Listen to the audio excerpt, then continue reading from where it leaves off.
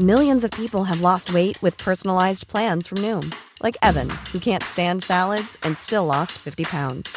Salads generally for most people are the easy button, right? For me, that wasn't an option. I never really was a salad guy. That's just not who I am. But Noom worked for me. Get your personalized plan today at Noom.com. Real Noom user compensated to provide their story. In 4 weeks, the typical Noom user can expect to lose 1 to 2 pounds per week. Individual results may vary. I'm Sandra, and I'm just the professional your small business was looking for. But you didn't hire me because you didn't use LinkedIn Jobs. LinkedIn has professionals you can't find anywhere else, including those who aren't actively looking for a new job, but might be open to the perfect role, like me. In a given month, over 70% of LinkedIn users don't visit other leading job sites. So if you're not looking on LinkedIn, you'll miss out on great candidates like Sandra. Start hiring professionals like a professional. Post your free job on linkedin.com/people today.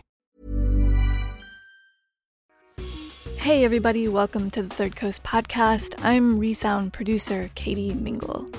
One quick thing before we get into the show. The Third Coast is looking for a highly organized somebody to fill a temporary but paid position at our Little Old Audio Festival. So go to our website, thirdcoastfestival.org, and click on About TCIAF, and then on Jobs to read more about the position. Okay, that's it. Enjoy the show. In the great green room, there was a telephone and a red balloon, and a picture of a cow jumping over the moon.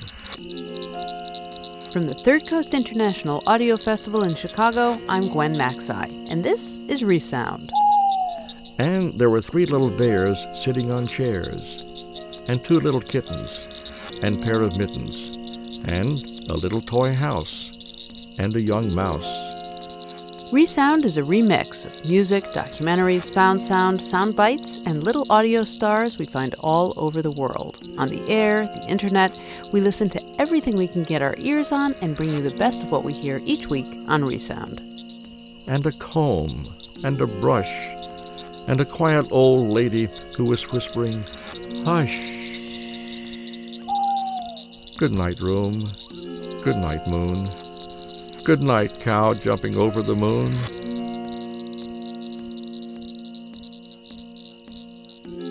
As the sun goes down, the fingers of darkness begin their creeping over your shoulders, around your legs, through your hair.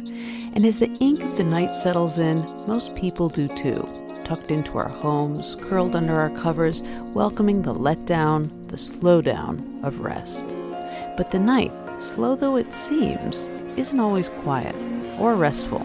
Night has a life of its own, a living, breathing energy that pulses when our heads are turned and our eyes are closed.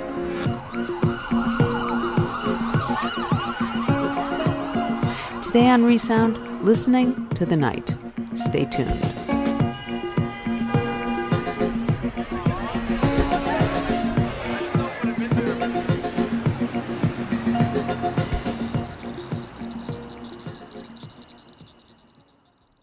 Try to imagine, in New York City, sudden and complete darkness. No streetlights, no store lights, no nothing.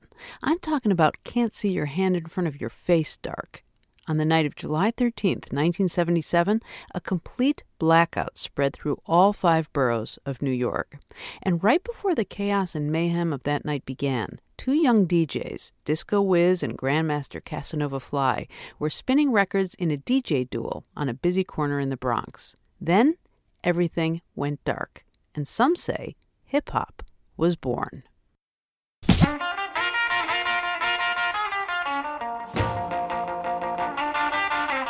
If I was a kid in the 50s, I'd have been Chuck Berry.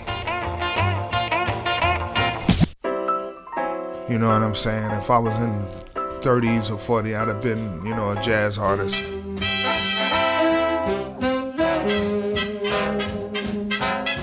It's the same energy that every generation, exercises, and it just comes out in different forms. It was just time. What we're gonna do right here is go back. It was time for a new, way back, interpretation. back into time. In 77, Thunderstorms swept over the New York City area on a hot night in July. It didn't have a name. People referred to it. Oh, y'all still doing that hippity-hoppity stuff. Lightning struck several transformers and the city was plunged into darkness. Hip-hop, hippity-hop, hip to the hop, hip-hop, the hippity-hippity. During the blackout of 1965, residents treated the situation with good humor and camaraderie. Okay, hip-hop, you know what I mean? Not so in 1977. A crime wave resulted. Driving up Broadway from just north of New York City's Midtown section through the fabled ghetto areas of Spanish Harlem and Harlem, every other block has a hi-fi store, a liquor store, a sporting goods store that was broken into. I do remember what New York was like in that era, and I remember how chaotic it was. In the Bronx, looters smashed a steel door of an auto showroom and drove off with 50 new cars valued at $250,000. It was like a powder keg, like something like that was on the verge of happening all the time. All it took was something to push it over the edge. Because again, there was that sense that the citizens of New York, and particularly the Bronx, had been just abandoned. This is Grandmaster Caz, and yes, I was there during the night of the 1977 New York City blackout and survived.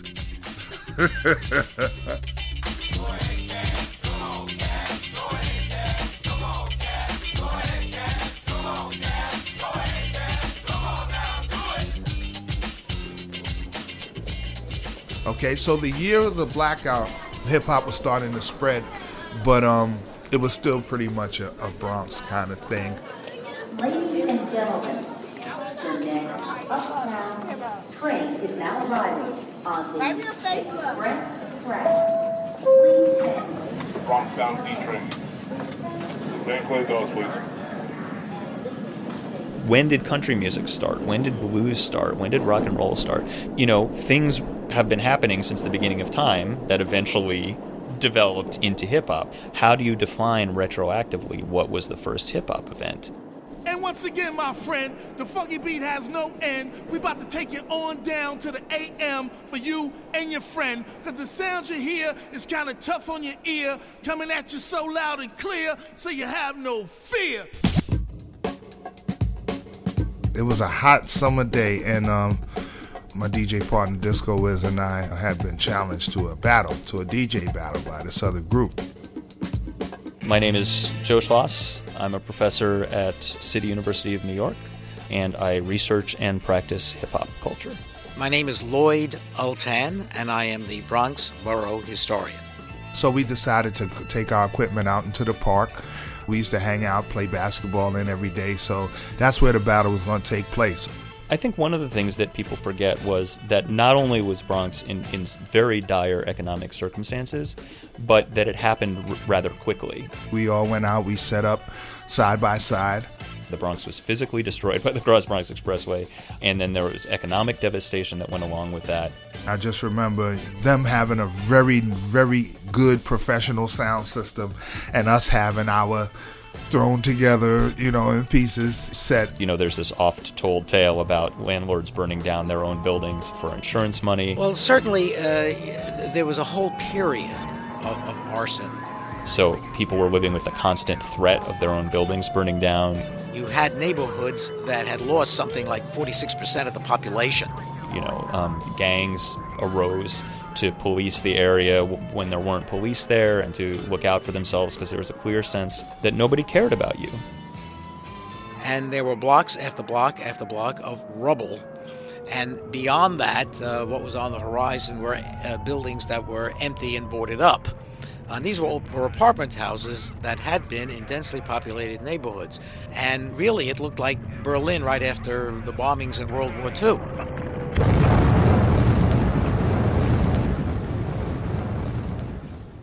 I mean, it's hard to describe, you know what I mean? Because now that we older, I can look back and say, wow, we got through some pretty rough times, but if you were born into rough times, then it's just times.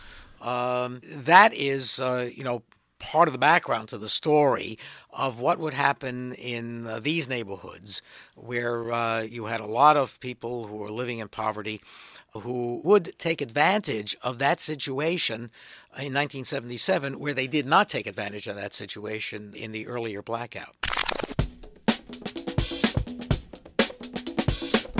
So on this particular day, we all went out, we set up side by side, with our equipment and commenced the battle. I was doing this little combo that I used to do, and one song was a song by DC LaRue, and I would cut it up with this other break beat. Dun, dun, dun, dun, dun, dun. Ah, love, love, love. And I was killing them. Now remember that the hype of everybody, being really excited. And then the record just started slowing down. You know what I mean? Just, you know how turntable cuts off and then just that kind of situation. So quite naturally, we thought it was us. We thought we had drained too much power and we shorted out, the electricity. So we're frantic. We're looking around. We're checking buttons. We're checking switches. We're seeing what's up because this is death in a battle if your system conks out on you. But after a while, everything around us started getting dark. I mean, windows, the apartment buildings around us were all dark. It kind of came over everybody at the same time like, oh, blackout. And the stores started to close. Like the local bodegas on each corner, we would hear the gate slamming down. Shoom, shoom. It's like they knew what was happening. They knew what was going on. They like, we closing up now. New Yorkers' reactions were varied. Some threw parties, some went walking, and many seemed bemused. Some stayed up in the bars and clubs, and some went out to help. But many took advantage of the sudden chaos. The park was right around the corner from the Grand Concourse in the Bronx, which is like shopping area all the way up and down. Stores, electronic stores, toy stores, furniture stores, pet stores, I mean everything. Here on the corner of 135th Street and Broadway, I'm amazed to find that right before my eyes, a Singer's sewing machine store is systematically being looted by a crowd of about 40 or 50 people. I saw people taking stuff that people had stolen, what I mean? Like, they couldn't get in the store, so they wait for people to come out the store with something and then just grab it from them. It was chaos that night. And it was exciting afterwards. But while it was going on, it was scary. Without shame, no apparent shame at all. They're just walking right into the front of the store and carrying out yards and yards of material, yarn, yards of crepe, silks, cottons, drapery material. DJ equipment, turntables. They wanted to become DJs. They wanted to, you know what I mean? And equipment cost. And so that's why you could count the amount of DJs that there were. But after the blackout, all this new wealth that I like to call it, you know what I mean, was founded by people and they just, opportunity sprang from that. And you can see the differences before the blackout and after. Last night changed it all. I really had a ball. Last night changed it all. I really had a ball. Last night changed it all. I really had a ball. We didn't have those music programs. All those were cut out. When we were kids, we had them. But those intermediate years, it's like we didn't have none of that anymore. We had to keep our music alive. We had to keep, exercising this need, this inner need from our soul to experience music.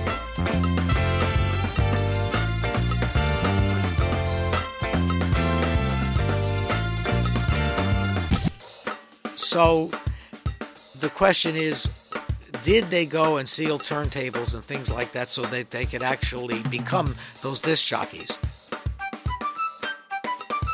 I think it's true. I cannot rule out the possibility. But I think it's also important to keep in mind that basically hip-hop history is an oral history at this point. But I cannot say definitively that actually did happen. And that it's all mythology in some sense. The true stories as well as the false stories.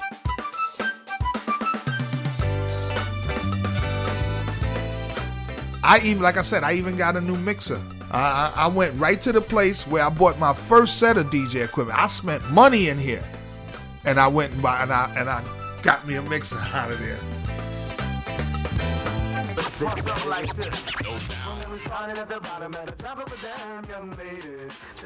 That was Lights Out by Delaney Hall, producer emeritus at the Third Coast Festival. Delaney's now in Texas, working on a project that will map Austin's diverse music scene.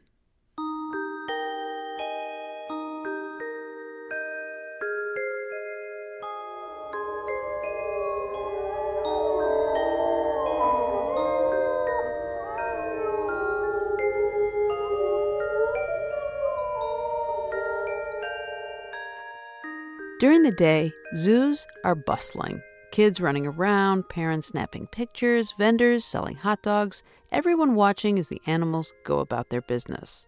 At night, though, when the people leave and the animals get a bit of privacy, naturally, it quiets down. A bit. As it turns out, though, in this darkness, there are some conversations that are just beginning.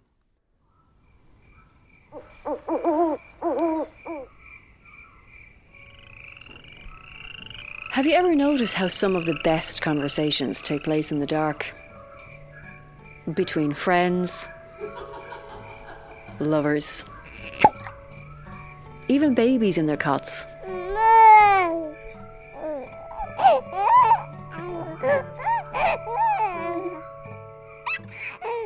But there's a place in Dublin where you can eavesdrop on very different types of conversations. You just have to know what to listen for. And you just have to shh.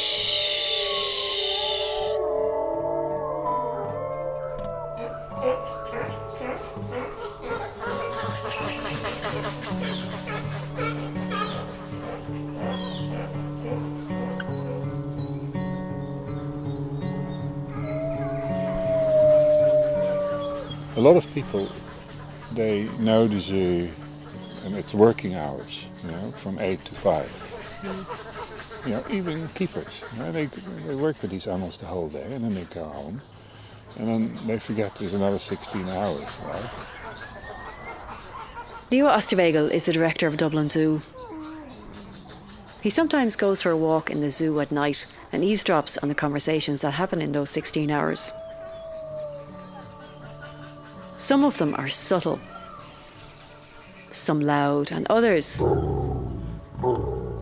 are the stuff of nightmares.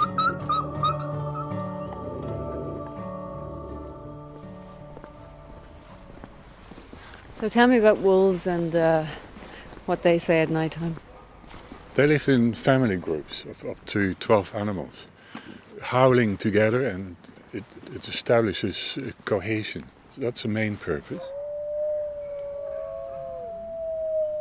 And of course, they also make a statement sometimes. We are here, this is our space. Territory is so important because it provides you with food. You don't want another pack of wolves infringing your space and taking away what you think belongs to you, right? You defend that, so you make a statement. I often hear them at 4 o'clock, 5 o'clock in the morning before sunrise. It's very impressive. It goes on for a while. They all participate, the whole orchestra.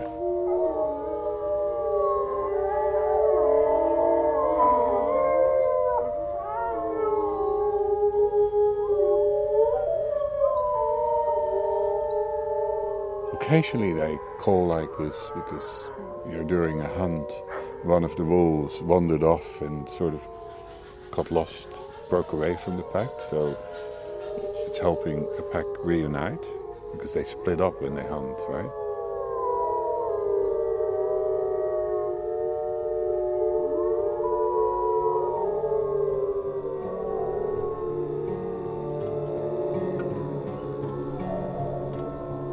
I mean, there's magic in this sound. I can just see a tiny little bit of moonshine. Yeah, they make a real effort.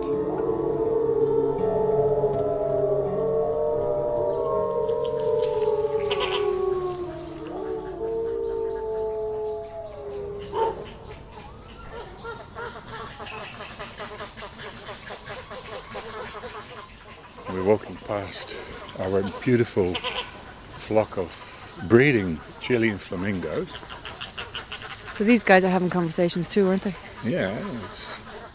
Any animal that is social, they communicate and sort out, the best position for to stand. They squabble over food. They compete for nesting space, and they vocalize a lot. So during the courtship, would you have two males competing? Oh, there's competition, absolutely. But then they bond, and they stick together. And often those bonds last for many, many years. Flamingos get very old. There are flamingos recorded in zoos that are close to 50 years old. Wow. Extraordinary, isn't it? When you listen carefully, they sound a bit like ducks, right? And that makes a lot of sense because they actually related to ducks and geese. Huh? You hear that?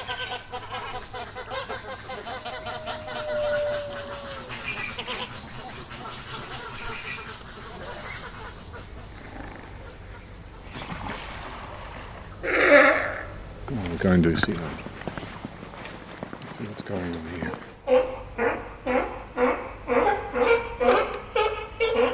It's the alarm call, yeah? The bark.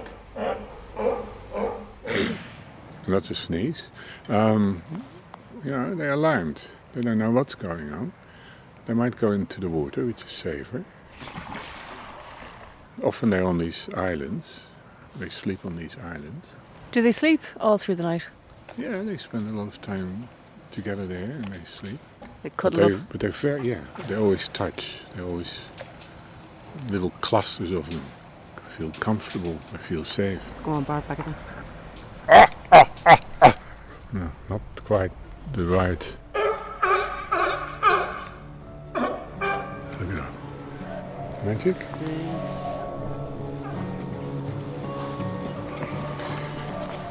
Okay, we're going to have a look. We're going to have a look at the alleys. But I predict they will be inside. Like a lot of wild animals, elephants are wakeful during the night. Their conversation is ongoing, but it's not always as vocal as with other animals. Elephants spend 70% of their lives, when they're awake, that is, looking for food. And we've mimicked up here. I'll show you in a minute. Now, hello guys. I always talk to them so they know. Hello. Hello. They're behind a steel fence, Good evening. but as the door closes behind us, 5 enormous shadows move quietly towards us. Hello. They're going to sniff us now. They're going to sniff you. They want to know who you are. Okay. They want to know what your smell is like. Okay. 3 long trunks have just appeared through the bars, and they're pulling jeans and searching pockets. Is that amazing or what? It is. Look at it. 3 trunks smelling my shoes. So all of this touching is how they communicate, right? Yeah. This incredible, endless exploring with the trunks, all this movement, and continuously touching each other. When they sleep, and that's, they have little periods of sleeping of a couple of hours, they're all connected to each other. There's always a little bit of skin contact, and there's always one elephant that's sort of awake and keeps an eye Right. on guard, right? And then, after a couple of hours, they get up and they start wandering around again. They're far more nocturnal than we believe. They're very night active. Right. So there's little bit of sleep, and then they walk around and they feed, and then they sleep again and they feed. Sounds like a vacuum cleaner. Yeah. Having a good sniff. There it is. Oops. Trying to drag my foot into the...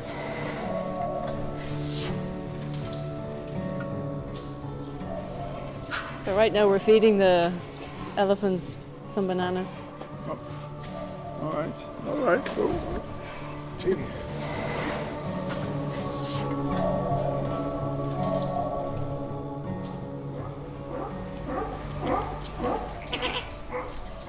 This is pretty good. Watch this. But not everybody is having a conversation. Watch this.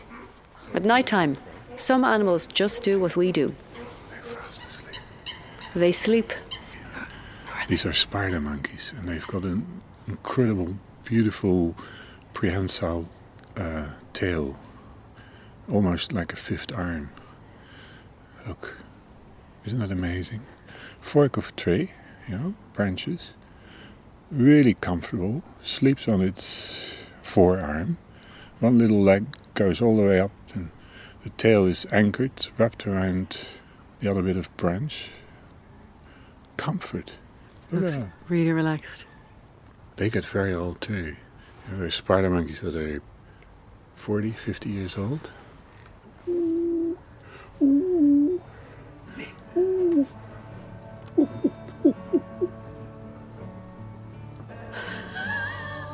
Look at that tail. Extraordinary. They have very expressive faces. Beautiful faces.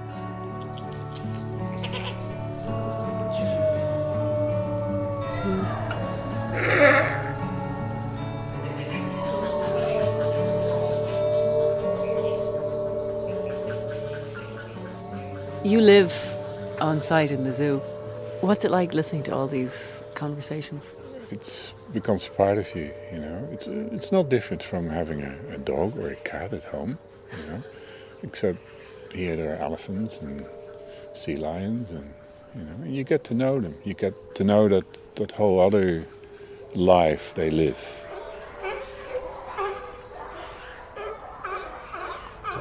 It's very interesting to see how animals sleep, like what we just did with the spider monkeys, and how they anchor their little bodies with the tail of them and make sure they don't fall out of a tree, because that would be an embarrassment for a monkey.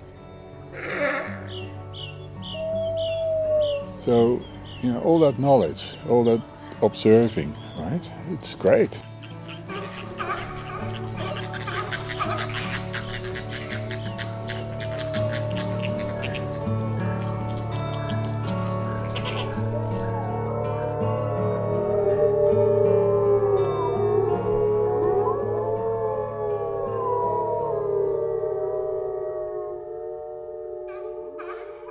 Conversations in the Dark was produced by Colette Kinsella for RTE Radio Ireland. And here's a postscript worth crowing about.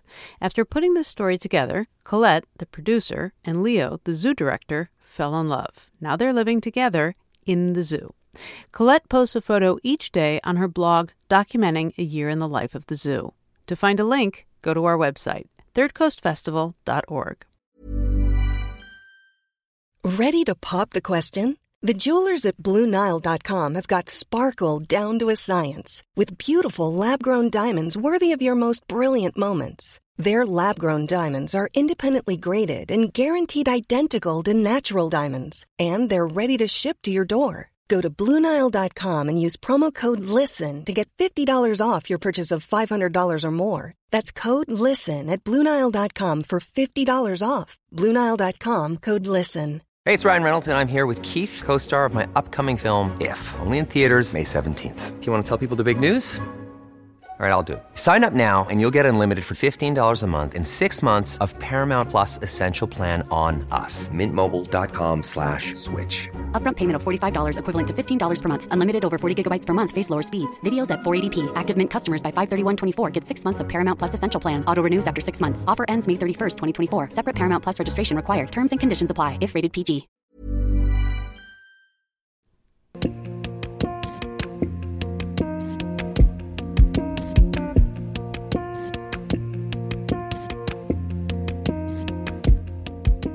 You're listening to Resound from the Third Coast Festival. I'm Gwen Maxide. Whether you're nocturnal or diurnal, we would love to hear your musings. Write to us at resound@thirdcoastfestival.org or connect with us through Facebook and Twitter.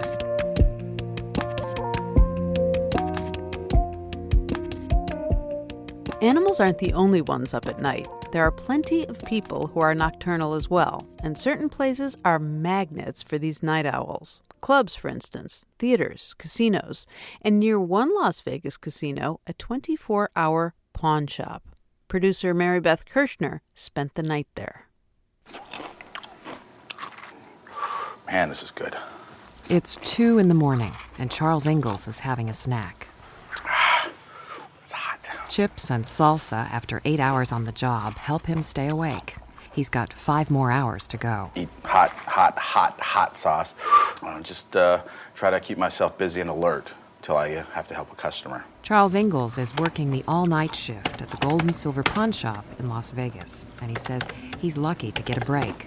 Hi, how are you? He typically has 50 or so customers a night at his walk-up window on Las Vegas Boulevard, many of them regulars. How much did you need tonight, Paula?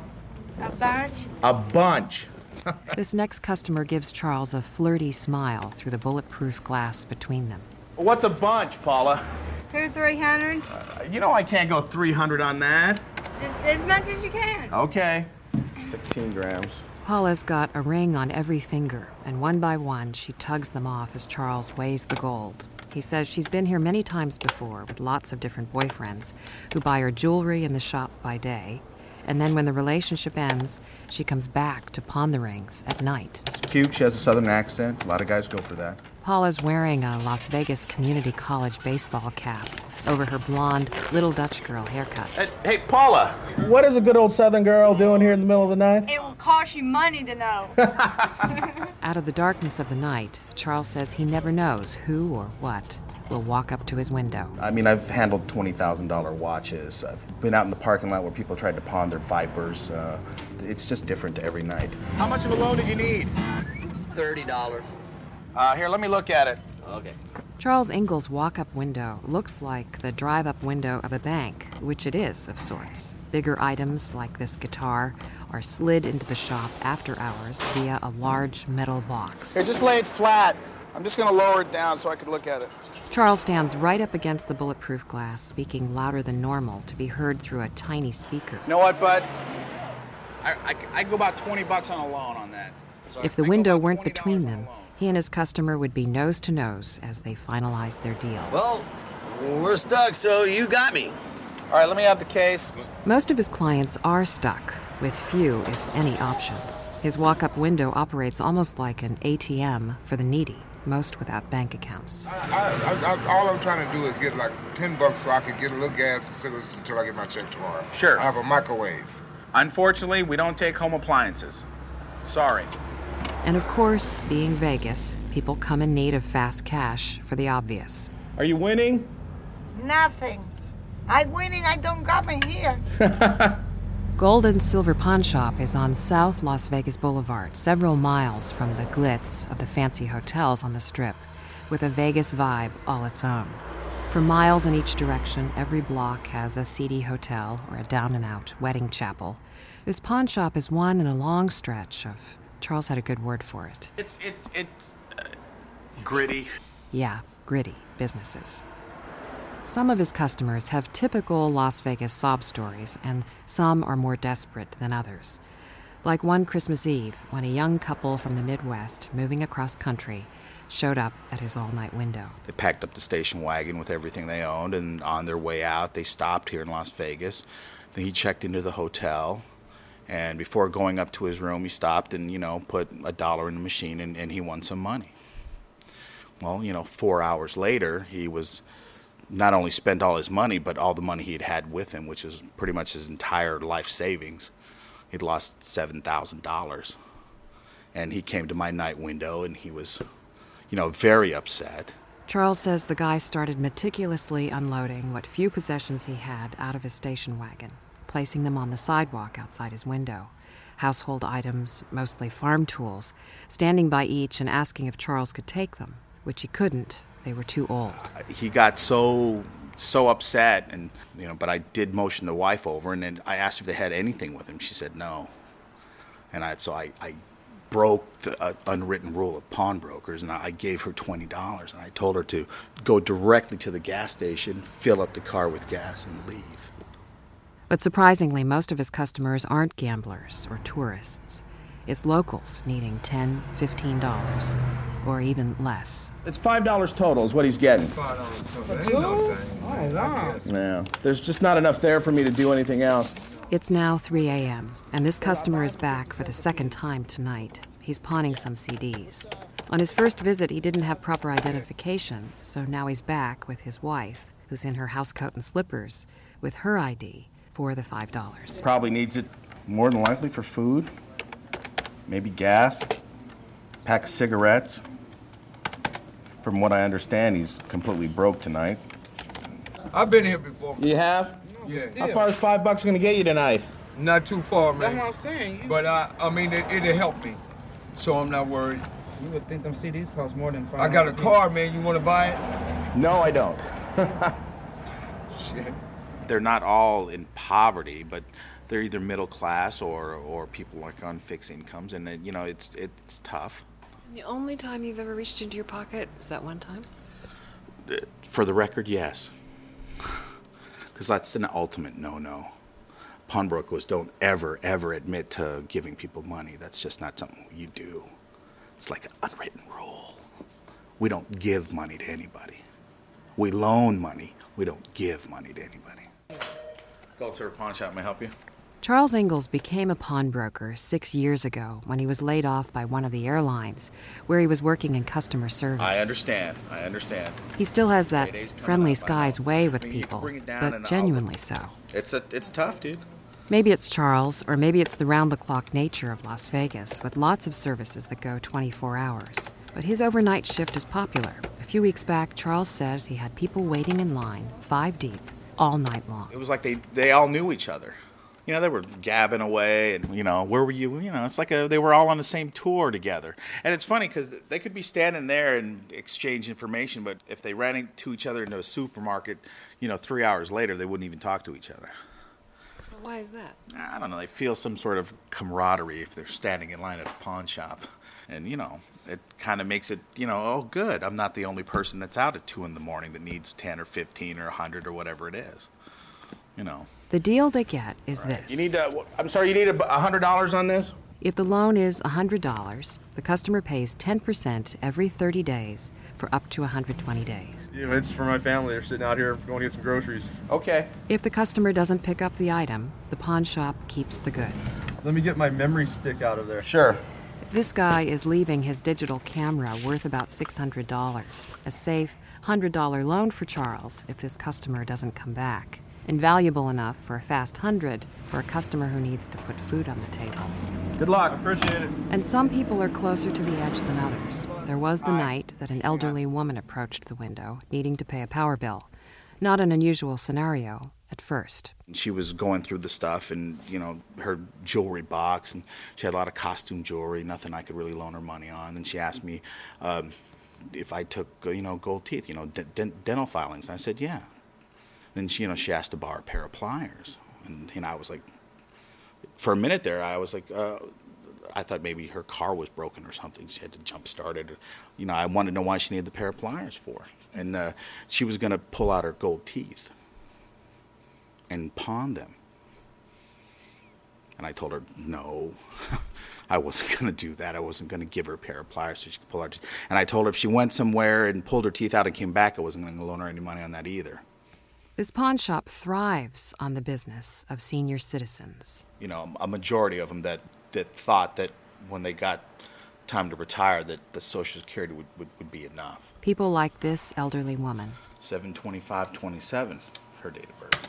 She has 32. Charles is counting the number of visits she's made since they started using computers at the shop 10 years ago. Almost 225 transactions. And she has 4 or 5 pieces of jewelry that she pawns all the time. A herringbone necklace, a few small diamond rings, which she brings back over and over and over again. And she pawns those right after the 15th, if she doesn't have enough to make it to the 1st. And then after the 1st, if she doesn't have enough to make it to the 15th. This woman will always be back. In fact, Charles says 80% of customers do return to collect their items. But a small percentage don't, and their valuables fill this place for sale. A case full of wedding bands, a wall lined with guitars, racks heaped with power tools, each with a story. These shelves are moaning with sad stories. You know, in this business, you'll hear every sob story you can imagine. You'll hear it. I can't find my ID, bro.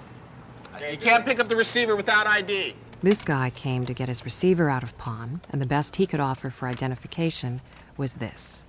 What's this? That's a subpoena. I haul for Rebel Oil Company. I hit and killed 6 people, and I go to court over it in July of this year, man.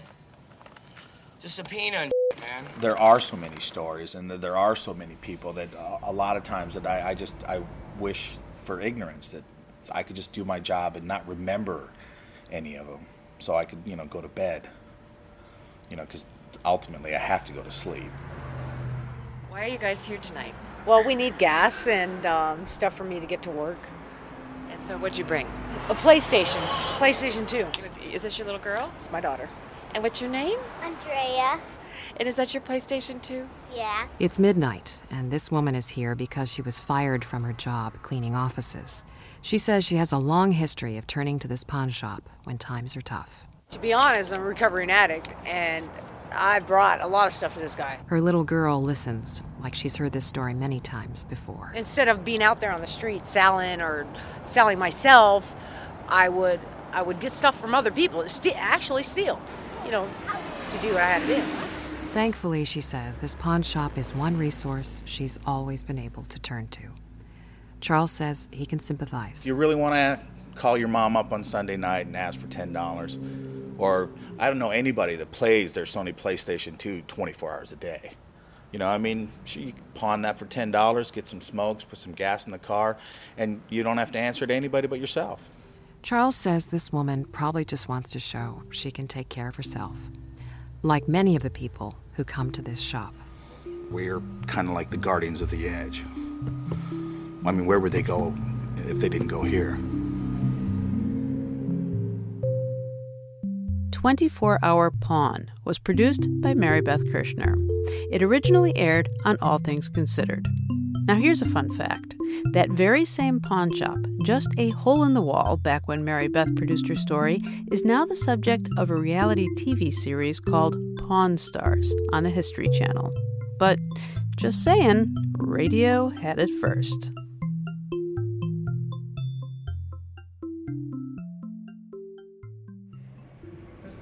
This is a visitor announcement. The gallery closes at 6 p.m. Staff will start closing the galleries at 5 minutes to 6.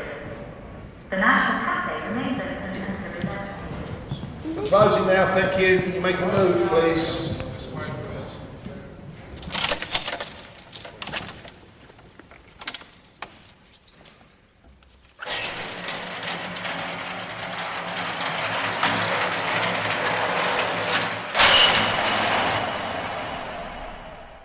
While a 24-hour pawn shop can be a flurry of activity, a museum, by contrast, even during the day, seems pretty sleepy. Guards like sentries, shuffling feet, hushed tones, all the stuff of reverence and import.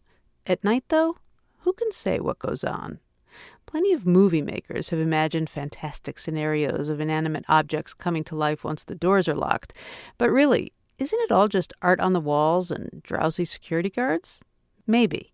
But then again, maybe not. Our next piece takes us on a nighttime field trip to the National Gallery in London. Go ahead, Michael. Can you give us a call in the control room, please? My name is Joe. I've been a security warder for 26 years. My name is Atmaram Kual. I've worked here for 28 years. I work as a control room security officer. We start at 8 o'clock in the evening. At summertime it's not too bad, but in winter it's rather darkish. Our job is to look around the ceilings and make sure that there's no leaks, and most of the time make sure that the building is secure. We are many, never silent. Even in darkness, light sighs from our surfaces like sap from wounded trees. We demand your eyes and meet them with a multiplicity of our own. We are never alone. My name is Tracy Chevalier. I'm the author of 5 novels, the best known being Girl with a Pearl Earring, which is a novel about a Vermeer painting. We're standing in a dark room with just a little light from the edge, and you can more or less make out the paintings, what they are. It does feel like they're all asleep. These paintings are asleep, and they've been here all day, and everybody's been looking at them, and they're exhausted. They don't want to tell their stories anymore, so it's dark, and they're quiet, and they're all sleeping just the way we do. And now we're going to wake them up. I'm Marina Warner, and I'm a writer, principally, and I also teach at the University of Essex. One of the oldest ideas, probably, in mythology about art is that it comes to life. The best-known story is Ovid's Pygmalion. Pygmalion it's a misogynist story. Pygmalion decides that all women are wanting, they lack the qualities that he most desires, so he creates, as a sculptor, a statue. And he loves his statue so much because she's exactly what he wants. I mean, this is not really a very nice story. And he begins to make love to the statue. And then, by a marvellous piece of poetry in Ovid's Metamorphoses, he feels the flesh turn warm under his fingers. And she steps down from her pedestal. So this idea that statues have this, really potent, uncanny life inside them belongs to, quite a lot of powerful stories that have had many, many different versions and variations written about them. If you drink a painting for long enough, you can breathe it into life. We slip in and out of the landscapes, their swirling impressions of green pathways leading deep into other worlds as we breathe our mythic conversations. A language of starry nights and crucifixions, doorways within doorways, the magic of time travel after midnight, when the gardens breathe shifting skies, the horse gallops free from the frame, and we are no longer a single expression, a moment frozen, but all the hundreds of years that have danced in the moonlight. We echo to each other. It's got this quality of silence that is rather different from total silence, and that's what's eerie. Something about the people who've all gone, the visitors, leaves behind some vibration in the air, but also that the quality of all these paintings changes the actual atmosphere technically, so that this is a living place, it doesn't turn dead at all. I wouldn't want to say that this was a kind of sacred feeling, but it's a kind of nuance of the sacred. There's something close to that. You feel awed and stirred. It's got a sort of musical quality. It touches you wordlessly.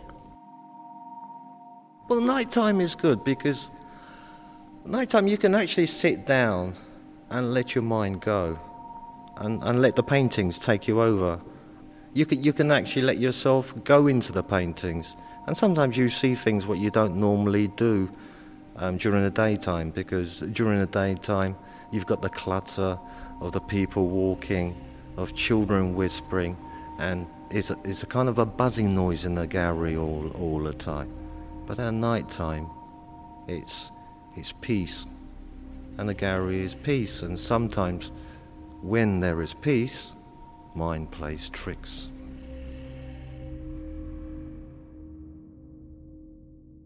When I go down that area, I feel my hairs go up. Let's say it's 2 o'clock, 3 o'clock in the morning, it's so quiet down there. And suddenly when you hear some noise, you said, oh my God, what is it? You just feel so scary, You want to get out of there as quick as possible. But the areas I like to avoid is the basement area. I could hear a ball and chain following me all the time. And I was really scared because I don't normally believe in ghosts. But it had me going for a good year, till once I was walking down there and I found out that it was the Victoria line. It was the workers working on the lines at night time.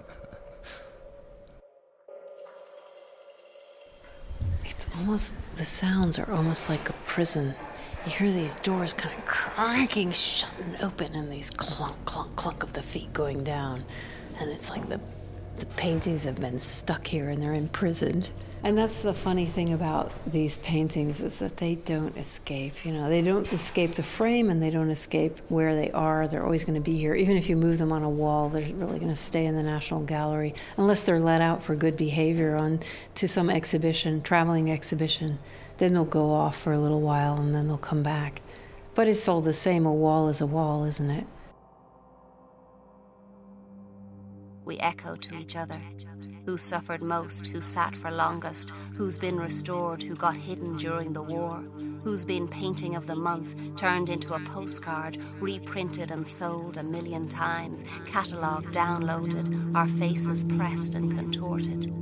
It seemed like flattery once, but in the hushed quiet of our own eternal night, we can't help but resent all this endless watching. We never realize that life is just a rough sketching, but now find we are layers and layers of everyone who ever looked at us. I very much like the idea that what is truly deeply disturbing is the nearly animate, and it's the absence of soul, it's the absence of spirit, that kind of inertia, and that really makes one feel clammy, and one wants to supply it. And I'm interested in playing and make-believe, because I think that a lot of playing and make-believe that children do actually attempts to supply this missing animation. They make their dolls play, they move their figures about, with Playmobil or whatever. They try and breathe into it.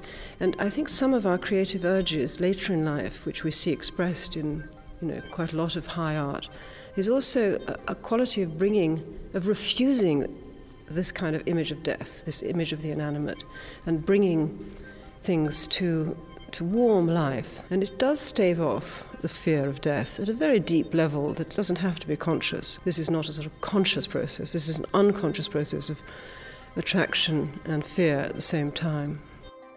Sometimes it reminds me that my time will come sometime, and my time is close because I'm coming to retirement soon.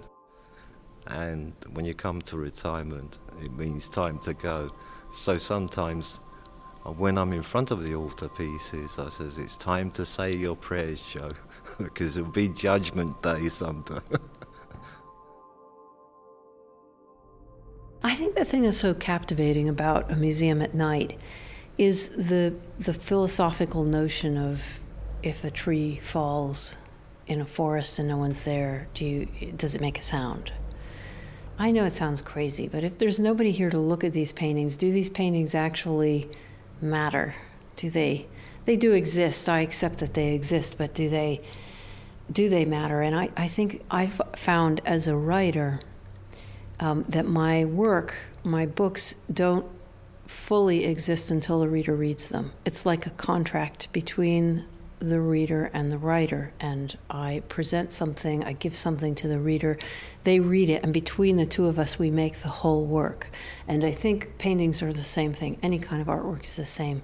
The painter paints a painting, but what does it matter unless we actually look at it? So it's very curious to see it at night, like to come in when we came in just a minute ago and the lights were all dark and we couldn't see anything, and we knew the paintings were there, but did they have that power? And oddly enough, sitting here in the dark when I couldn't see them, it took my eyes a few minutes to adjust.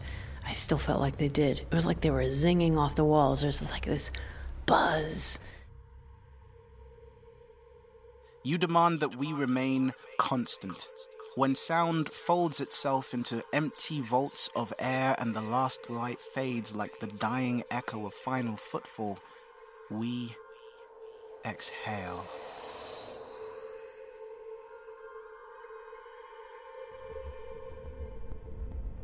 Well, in the morning, about 5 o'clock, it's still kind of like quietish. You can start hearing the birds outside actually chippering. Maybe it's their breakfast time, but you're actually going to hear them. And the next minute you get the buzzing noise on the door. And guess what's coming in? The karma is gone, everything's gone. It's bells ringing, phones ringing, and that's the cleaners, the contractors, the people who repair the doors. It's like there's a load of bees in the air, everything is busy. And you get the feeling that the paintings are getting very busy and they're getting very tired. And they're waiting for me to get here at 8 o'clock and give them some free space and freedom. Nocturne was produced by Kathy Fitzgerald and Neville Edwards for Antenna International.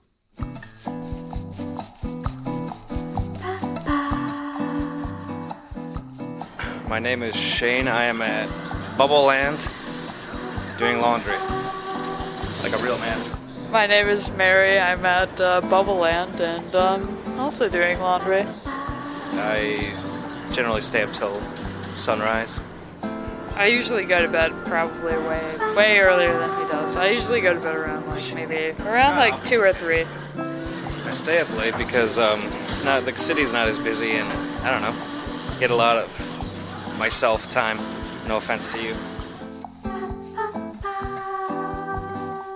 I'm Tranica Rex, and I'm here at the Attorney at Law, American Girl, Medicine Woman, and I'm here at the Golden Nugget at midnight. Spicy wings? I mean barbecue. Yeah. It's my birthday for the next 3 minutes. Seriously? That's what we're celebrating here. I'll ask the waitress to turn up the music. Yes, turn up the music and bring out my sparkler show I ordered. It looks like Alaska. Flavor? Thank you. Let me get one of them onion rings.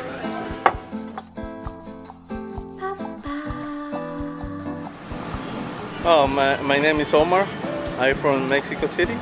I make the Guatemala bread at Markello's Bakery. Working 3 guys. Now it's 2. The old man and me working all night. Never close. Never close. This one is like churros, strawberry, piñapple, apple, barbecue cream, sweet cheese and strawberry. I like working in the night. Those were some of Chicago's Night Owls, recorded by Resound producer Katie Mingle at the Bubble Land Laundromat, the Golden Nugget, and Markello's Bakery.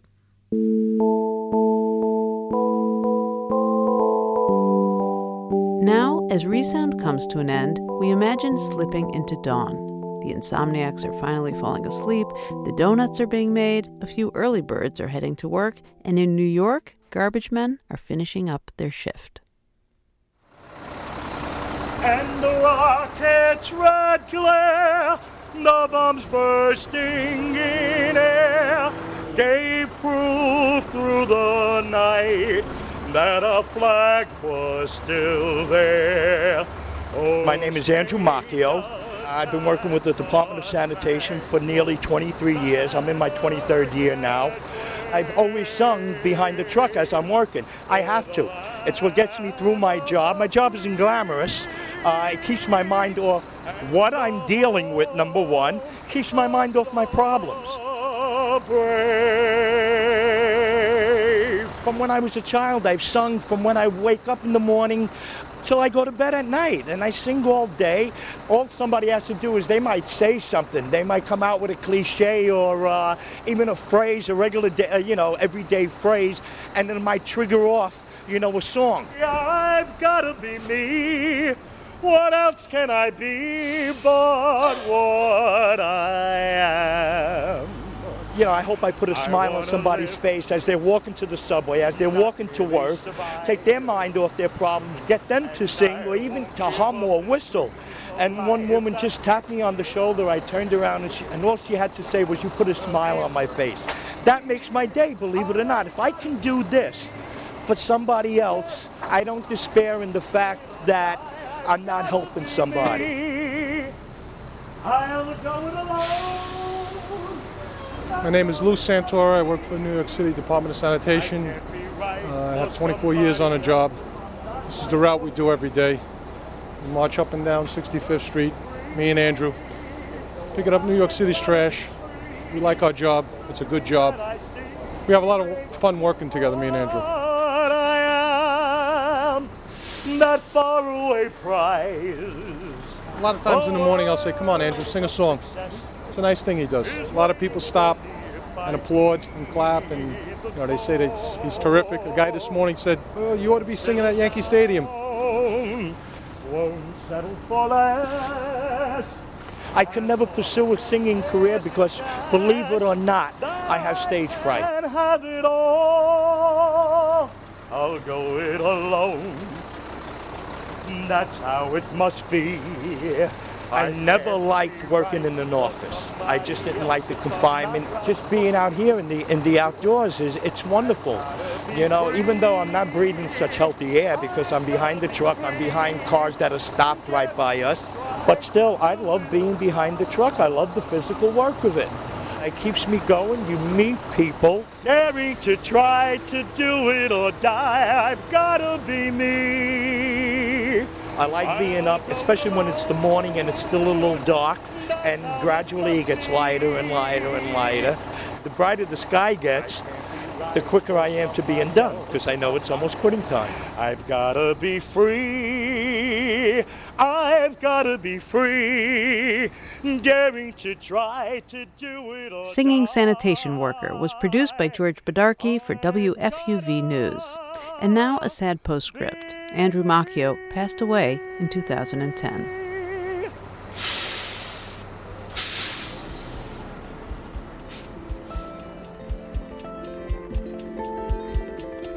Resound is a production of the Third Coast International Audio Festival in Chicago. I'm Gwen Macsai. The program is produced by Katie Mingle and curated by Johanna Zorn and Julie Shapiro of the Third Coast Festival. Special thanks to Shannon Heffernan for her help recording Chicago's Night Owls, and to Carl Castle for his reading of Goodnight Moon. Support for Resound comes from Dojo, a full-service digital agency. On the web at doejo.com. Dojo, we fuel ideas that grow. The Third Coast Festival is a nonprofit arts organization made possible with lead funding from the Richard H. Driehaus Foundation and the John D. and Catherine T. MacArthur Foundation. Additional support is provided by the Boeing Company Charitable Trust, the Agudino Foundation, the Menaki Foundation, Chicago's Navy Pier, and American Airlines. This program is partially supported by a grant from the Illinois Arts Council, a state agency. Special thanks to our many individual contributors from Chicago and around the world. If you want to contact us, we would love to hear from you. Email us at resound@thirdcoastfestival.org or find us on Facebook and Twitter. Resound returns next week with more radio that you can't hear anywhere else unless you live everywhere else. Good night, stars. Good night, air. Good night, noises everywhere. You've been listening to the Third Coast Podcast. Stay connected with us through Facebook and Twitter, or by signing up for our email list at thirdcoastfestival.org. If you like what you heard today, consider writing us a review on iTunes or sending us a few bucks. As always, thanks for listening.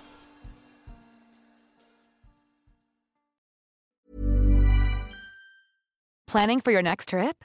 Elevate your travel style with Quince. Quince has all the jet-setting essentials you'll want for your next getaway, like European linen, premium luggage options, buttery soft Italian leather bags, and so much more. And is all priced at 50 to 80% less than similar brands. Plus, Quince only works with factories that use safe and ethical manufacturing practices. Pack your bags with high-quality essentials you'll be wearing for vacations to come with Quince. Go to quince.com/pack for free shipping and 365-day returns.